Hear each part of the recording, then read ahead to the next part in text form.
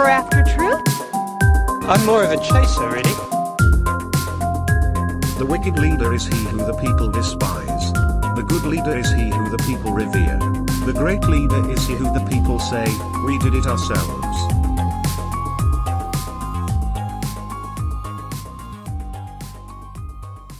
Welcome to Chase After Truth, a podcast about Quidditch and about trying to find truth in life. One of the courses that I took for my Master's of Science in Sport Management is sport leadership. Leadership in sport, or leadership in kinesiology, honestly don't remember exactly, but it was a great class, a lot of fun. One of my favorite parts about that class was near the beginning when in the textbook, I think it's the whole of chapter 4 or something like that, is dedicated to the difference between leadership and management. And I gotta say, for those listeners who don't know or don't know me, I'm on the autism spectrum. And the stereotype of people like me on the autism spectrum is we're very literal. We like clear, defined things. And often people who are autistic do well in science and computers and so forth. A stereotype holds to me pretty well. I really enjoyed going through what the difference between leadership and management was. And I will say up front, that's what I'm going to go over in this podcast episode. And I will say up front that the chapter begins by saying there's different schools of thought. Some people see it as a semantic difference, or, that there's no way to define the difference between them or whatever. But the school of thought that the textbook subscribed to, that I do as well, of course, because I'm biased and I enjoyed that chapter of the textbook, is that leadership and management are different functions, different actions and processes. One person can do both, but they are different things. So essentially in the paradigm that the book is drawing on, leadership is forward thinking. It's about the future. It's about looking at the present and determining what the future potential is. Management is about executing that vision. It's about looking at the present and saying what are the actual concrete steps that have to be taken by different people in order to get us from here to that point. So in a very large organization, the leadership is the executives, and then they delegate the actual tasks to reach their vision to the various managers, and the managers execute that as management. And I really enjoyed that because it is so easy to miss that both of those pieces have to be working for an organization to be successful. Especially in Quidditch, where a lot of the organizations are kind of on the small side. You have a bunch of new players. You have a few veterans who are just kind of running the team between them. Someone runs for president or is just appointed president or whatever, and you just kind of assume that they're in charge of everything. But really, those are the leadership and the management are two functions. Now, one very skilled person could do both, absolutely.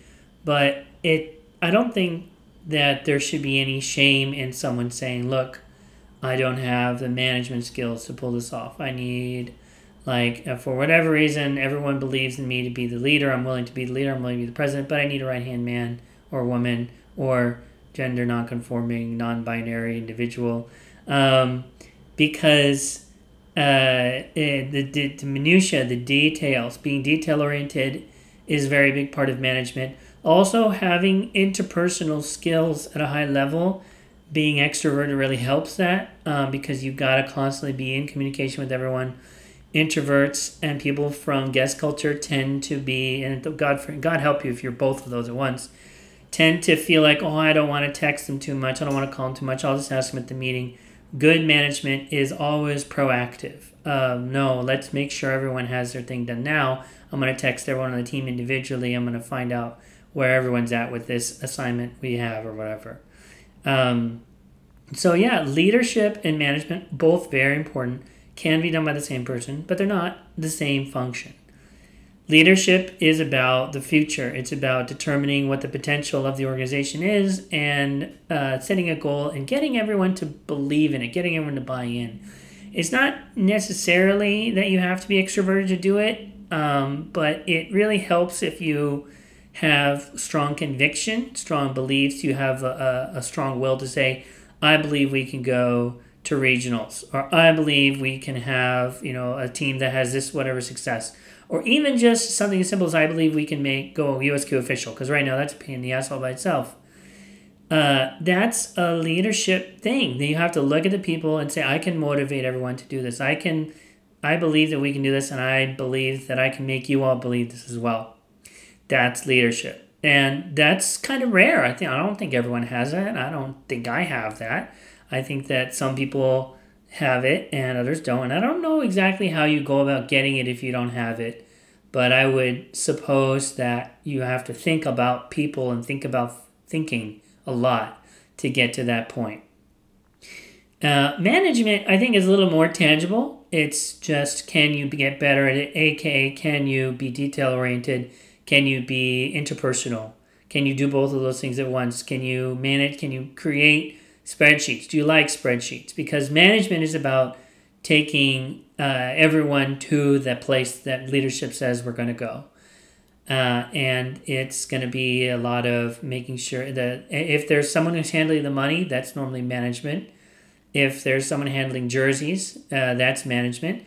If there's someone handling, getting everyone to make sure they know the rules and getting your referee crew trained up and everything, that's management.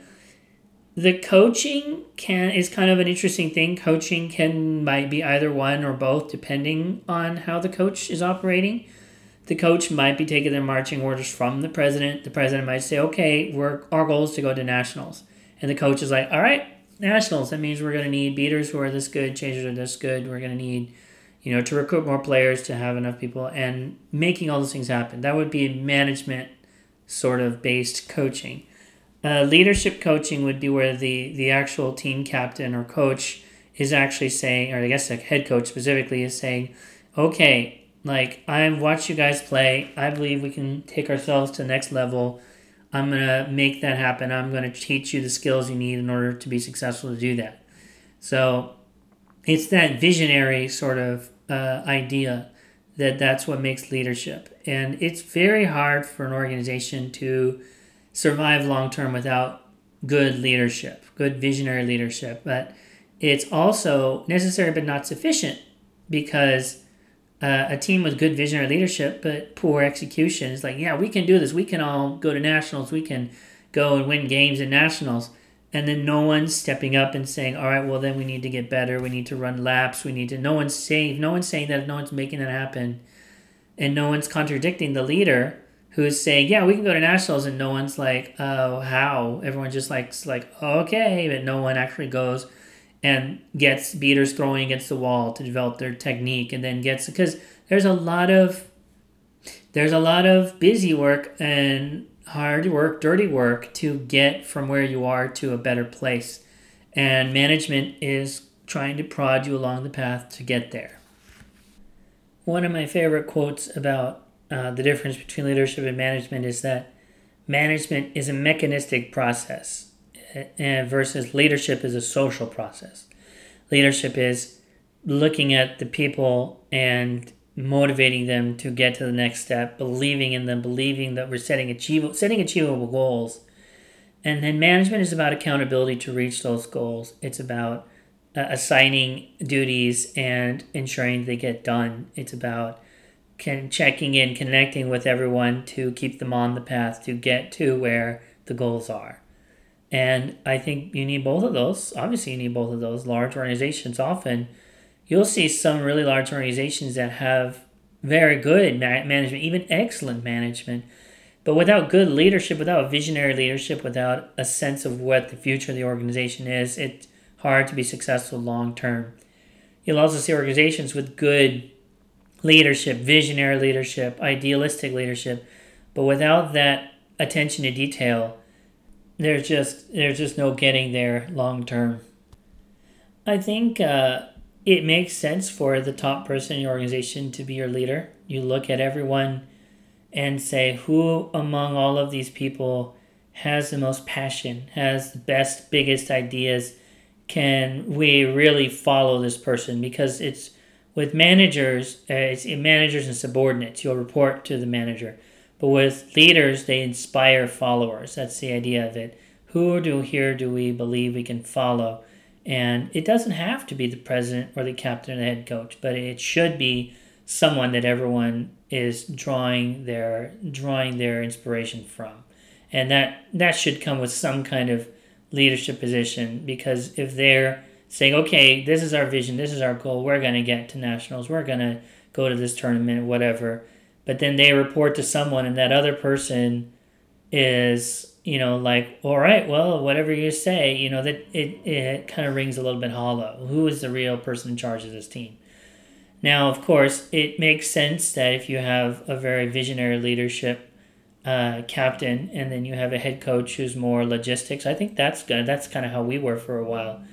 Victoria Spartans, our captain, was our visionary leader, and the coach, who was me, was more logistics, more, all right, let's get everyone their jerseys, get everyone they're paid up and their dues, let's get the carpool set up, all of that's sort of day-to-day logistics. And that's something that, I don't think I'm great at, but I'm good at, and it's important to have someone be able to do all of that for the team.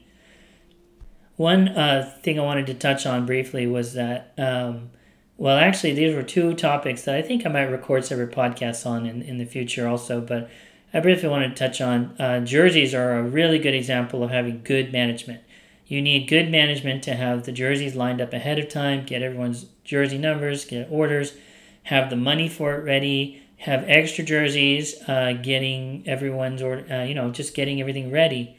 One shortcut on that I like to use is to paint the jerseys. And when I first joined the Quidditch team in California, we had a painting party. Everyone painted their own jersey, and I learned in that moment how easy it was to paint a jersey. You just need a Dollar Tree brush and some fabric paint that they sell real cheap at a bunch of places. And you just put a little piece of cardboard if you have anyone who drinks a lot of sodas, you got plenty of cardboard lying around. You just put a little cardboard in the shirt, paint the thing, let it dry, it's all good, it's ready to go. You'd be surprised how easy it is to paint the number. And then if you get a little practice, you can even paint the names on the jerseys, because that's what I did for my teams for a while. The other thing that I might record in a separate podcast on is really the leadership loop, or the decision loop, which I guess is sort of partially leadership, partially management. So I will record another podcast on it. But basically, how you make decisions, it's what's called the OODA loop. It's observe, orient, decide, act. This sort of loop that you're going through at all times. And all of us are going through at all times, but also organizations go through at all times. You take in information, you are trying to orient yourself to what's most important, filter it, I guess you could say. So you can also call it OOFDA loops, because you're filtering it, deciding what to do based on that information, and then the decision leads you to act. And as you're acting, you're then taking in new information, and you're making new orientation, new decisions, and so forth. But if you have something that there's a sluggishness in your process, if there's a sluggishness between observing and orienting, or between deciding and acting, that's a big vulnerability. That's a big vulnerability on the Quidditch pitch. It's also a big vulnerability for your leadership and your management. If you're a team that's devoted to democracy, but the democracy is making you act sluggish, that's very risky. That's part of why there's almost no pure democracies in the world. It's almost always representational democracy. That's what we have in the United States. We don't actually vote, except for the absolutely terrible California system of direct democracy, where you can vote on propositions. Those are so bad. Normally, what most of us do in the U.S. is elect representatives who pass the rules, make the rules, pass the laws, whatever, because it's easier for smaller groups to act, to make decisions, rather than larger groups. So not that I'm saying democracy is terrible, but it may be a little overrated. So keep that in mind as you're deciding on the structure of your team. This is the drill. This is the drill of the week. Drill of the week.